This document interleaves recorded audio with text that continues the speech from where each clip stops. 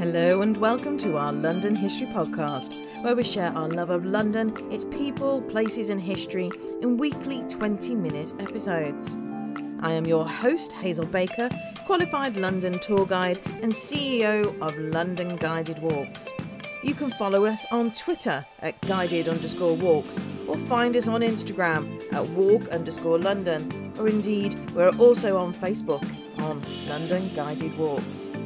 We offer lots of lovely guided walks and private tours, treasure hunts and virtual tours for Londoners and visitors alike. You can check those out on our website londonguidedwalks.co.uk. Don't forget, our blog is regularly updated with posts written by our passionate team of qualified tour guides, and there are hundreds to choose from, all absolutely free. To kick off the new year, I'm just going to do it. I am going to use the B word, Brexit. This is Britain's breakaway from the European Union. We know that Brexit means Brexit. Putting aside all the politics, what does it really mean for the City of London in this historic event? I've invited City of London tour guide Ian McDermott to join us, and he incidentally does a very interesting financial tour in the city as well. Thanks for joining us, Ian. My pleasure, Hazel. So, you are all things finance, and I need some help with Brexit. So, let's get down to it. Why is the City of London so important when we're talking about Brexit? Well, simply put, the city is enormous. Financial services, so that's the city and all the other financial jobs in the UK, make up about 10% of the United Kingdom's economy, which is massive. And when I say financial services as a whole, this includes all the jobs that are scattered around the country. The only other financial centre that really matters is Edinburgh, and that's only a tiny fraction of the size of London, but it's important in fund management. But there are lots of back office jobs, lots of administrative jobs scattered around the country, and there are probably about 700,000 people employed by this sector. And it just hasn't featured in the Brexit negotiations at all. Theresa May, when she became Prime Minister, one of the first things she said was to make it clear that the UK was going to leave the single market, and the single market is that bit of the EU market that covers services, and that the negotiations were just going to concentrate on the so-called customs union, which is the bit that covers physical goods. And there's an irony here, because people will know whether they were following the news with a degree of keenness or with absolute boredom, that fisheries were featuring very heavily in the negotiations. And indeed, yes, I noticed that. So, why was that then? Well, simply because fishermen make very good photograph opportunities for politicians. So Boris Johnson shaking the hands of a fisherman somewhere plays very, very well. But in contrast to him, say, shaking the hands of some banker, which isn't going to play very well, particularly in their newly won northern constituencies. However, fisheries make up about 0.05% of GDP. So the government was spending an awful lot of time wrangling over a sector in incredible detail over a sector which is 1/200th of the size of the city. Wow. And the city just hasn't featured in the government's negotiations. It really hasn't featured in the government's concerns, it seems. And I think that this has got a lot to do with the fact that the city itself has been very reluctant to stick its head above the parapet and be too prominent in the Brexit debate, simply because bankers are so unpopular, partly as a result of the 2008 crisis, when taxpayers, ordinary people, had to pay out huge sums to bail out the banking industry. But also, I mean, bankers just aren't popular ever. But I mean, this is, from an economic point of view, from the point of view of the interests of the United Kingdom, this is just absolutely ridiculous. Now, with this importance, there is a downside, and that is that financial companies, the financial sector is huge in the UK, and the problem is something called systemic risk. In most sectors of the economy, if a company gets into difficulty, it'll create a little local difficulty, create problems around it, maybe for its suppliers, but basically it's the company goes down, the shareholders lose all their money. The trouble with banks is systemic risk. If a bank goes down, it'll bring its creditors with it. So not only does the bank fail, but whole sectors of the economy are brought down with it. And this is systemic risk. And as a result of systemic risk, for the better part of the last 200 years, central banks have stepped in to rescue banks when they get into crisis. It doesn't always happen. The Federal Reserve in America didn't do it for Lehman Brothers, but the Bank of England did step in to rescue RBS, Lloyds Bank, and a raft of others. Mm-hmm. And the reason they do this is because the cost to the economy would be so huge if they didn't. But this means that having financial services as so big a part of your economy is risky, and it also creates huge resentment because when they do get into difficulty, the taxpayer has to bail them out. So it's a very big sector, it's a very important sector, but it's also a controversial one. So why don't people like the City of London? Why is there the dislike there? Well, in addition to this fact that people had to put their hands into their pockets and pay out so much money, there's the problem that the bankers themselves aren't particularly likeable. I mean, they tend to be young, they still tend to be male, very richly remunerated, and people resent that. And a lot of people also resent London from outside, from other parts of the UK.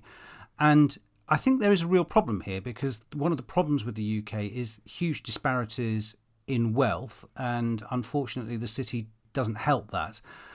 On the other hand, the big defence for the city is that to say, look, it's much better to have these people, you may not like them, but it's much better to have them here in the UK paying their taxes rather than to have them somewhere else and to lose it all. And in addition to the city accounting for about 10% of the GDP of the country, it also accounts for about 10% of the tax take. So a lot of the hospitals, schools, all the government spending that's carried on throughout the country, outside London, is dependent on this huge financial centre being located here. Mm-hmm. But I suppose it's really difficult for people to understand what the city really is. Yes, and it's very significant because going back to my point about fisheries and the British government making a big fuss over them and Boris Johnson liking to be photographed with fishermen, it's very difficult for the city to actually stand up and make its voice clear. So the city spends a lot of money on PR. It's got a very professional PR arm called City UK, which does a very good job advocating financial services. But throughout the Brexit debate, they've been pretty much invisible. And I think it's because they don't dare be seen. And contrasted to this the car industry, not just fisheries, but the car industry, which will be a big loser from Brexit, which has made a big fuss about it. So there's an air of unreality about Brexit and where the government's attentions are going. Mm-hmm. So what is going to happen today, January the 1st, 2021? Britain left the EU at the end of January 2020, and from January 2020 to the end of December 2020, it was in transitional arrangements whereby all the rules put in place were still in place. And then on January the 1st, 2021, those arrangements came to an end and Britain fully left the EU. So the agreement reached on Christmas Eve, as mentioned, just covers physical goods. It doesn't cover services. And the city is facing a whole raft of negotiations with the EU to cover its activities. What the EU has done has been the bare minimum to ensure that the so-called financial plumbing, the very basics, carry on, but the rest of it is still up for grabs and still has to be negotiated over. How is the city affected by Brexit? It's affected in two ways. The first is by the hit to the UK economy as a whole, because the city relies on the United Kingdom for about a quarter of its business. And economists in general agree that Brexit is a bad thing from an economic point of view. And the OBR, the Office for Budget Responsibility, has estimated that the kind of Brexit deal that was negotiated, which was to the harder end of the spectrum from when we first started talking about Brexit, that would reduce GDP by about 4.5 percentage points over 15 years. So that's the first way it affects the city. The second way is a more important way, which is to affect its relationships with the EU. Now, the EU, again, accounts for about a quarter of the city's business, but it accounts for just under half of financial services exports from the UK. So it's a huge, huge market. And is passporting affected by all of this? Yes, the Brexit negotiations affect the city's access to the EU markets in two ways. The most important way is through the loss of passporting. The second way is that the EU regulators can simply insist that business concerning the euro is done out of the Eurozone itself. And this is going to be replaced by equivalence. And for the benefit of the audience, what is passporting? Passporting is the arrangement within the single market whereby financial firms operating in one area of the EU can sell their services across the EU without having to get registered again, without having to get approval, without having to fill out forms. The fact that UK firms were regulated in the UK meant that before we left the EU, they could just simply carry on all their business throughout the EU. And this was of enormous importance. Mm-hmm. So it's a bit like a single sign-on. I just have one login and I'm able to get into all my online accounts. Yes, very similar. So now if you want to sell into the EU, you're probably going to have to go through a lot of hurdles, and a lot of companies have set up, have opened offices or moved business into the EU to avoid this problem. So you mentioned that passporting is going to be replaced by equivalence, which is what? So this is the way the EU regulates business with countries outside the EU. So equivalence is, for example, the route through which American firms have done business with the EU, Japanese firms have. And there are a couple of problems with it. One is that it's not comprehensive, it's piecemeal. You have to have an equivalence agreement on every single little aspect of the financial world, and also it's not comprehensive. The equivalence agreements aren't going to cover everything, so they're not going to cover things like retail investments. They're not going to cover ordinary banking, so that there are big omissions there. And another real problem with it is that it relies on the two sides, the UK and the EU, recognising that each other's financial regulation is up to scratch and that it's equivalent in effect to their own. And the problem is that the EU can withdraw its approval of equivalence within 30 days, just give 30 days notice. And this means that the UK is going to be on the hook because the EU can just turn around and say, I'm sorry, we're going to remove equivalence. And they might want to do this because they're being unpleasant, and they might want to do it because Britain wants to change its regulations, and the EU just simply doesn't agree with it. And the EU has form here because they have in the past withdrawn equivalence from the Swiss Stock Exchange, which meant that EU investors could not trade on the Swiss Stock Exchange, which is enormously important. And it may well be that Britain, in negotiating these equivalent agreements, just decides it's not worth it. We're handing too much power to the EU. We'll just get on with it, and we'll try and ignore the EU and go down our own route. And how important is the EU to the City of London? Well, we've already mentioned that the EU accounts for about a quarter of the city's business. And in the very worst case scenario, much of that could be at risk. But the city also benefits from its, or has benefited from its EU membership in terms of its business with the rest of the world. Through having its foothold in the EU, it's been able to market itself to areas outside the world. So American companies wanting to issue a bond, say, they'll want to tap into European investors. How do they do that? Well, we'll go to London because it's the obvious centre, and that part of London's business will be at risk. So it's not just a risk to the business that London does with the EU, it's a risk it's a threat to the business that London is able to attract from outside the rest of the world because of its toehold in the EU. So this is an enormous threat to the city. However, the city does have an important strengths in its negotiating stance over these equivalent arrangements, and that is its sheer importance to the EU. So traditionally, Europe has relied on London to raise a lot of its finance. So European corporates that's companies raising money through the bond markets, have done about half of their business through London. And whenever they're doing important financial transactions, they prefer to do it in London because London has all the business there in place. And doing business in one place is enormously important. One important aspect of the city's work is clearing, which is the making sure that trades match up. And if you're clearing all your trades together, you can net them off. So if you've sold something to somebody else but bought it back from another counterparty, you can net those positions off, and that's an extremely important cost saving.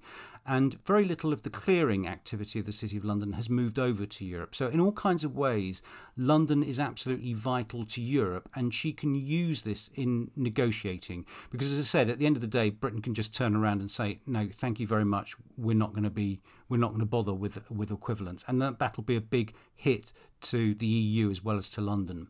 Mm-hmm. And are there any advantages to Brexit? Yes. The proponents of Brexit suggest several advantages, and I think the most important one is escaping as far as possible from EU regulation. Now, this may not happen because if Britain is signing up to all these equivalence agreements, it means that basically she's going to have to accept EU regulation. So there's a balance to be had. But EU regulation tends to be rather heavy. And in the UK, we have a tradition of regulation being principle-based, which gives people a little bit of wriggle room. They can say, right, this is the principle behind regulation. We're following that. Whereas the EU tends to go down the route of writing pages and pages of prescriptive legislation. Also, I can make a wider cultural point. One of the reasons the city is so important to the UK is the UK is actually good at finance, and very roughly speaking, the rest of Europe isn't. They just don't have the culture. And it may well be that by freeing itself from the EU, Britain is able to act in a much more independent and financial friendly way. So one example of this was after the financial crisis, the EU imposed a ban on bankers' bonuses. Now, this fits in with the populist thing. People don't like bankers having big bonuses. But the big advantage of bankers' bonuses is that they're not receiving the totality of their remuneration in salary. Because if you ban bonuses, it means you've got to pay them more salary. And salaries are fixed, whereas a bonus you can withhold if things are going badly. So paying bankers' bonuses gives financial companies a lot of flexibility, and the EU didn't want that. They just don't get what makes finance work. So the proponents of Brexit would argue that freed from the hand of the EU, Britain can go out and be a free agent drumming up business from the rest of the world. And one other important argument is that the EU, although it's extremely important to Britain, it does appear to be rather sclerotic. Britain's trade, the EU is Britain's most important trade partner, but the proportion of trade going to the EU has been declining for well over a decade now. And this just reflects the fact, quite simply, that economic growth is more rapid in other parts of the world. Mm-hmm. And Britain is, to some extent, escaping the dead hand of the EU.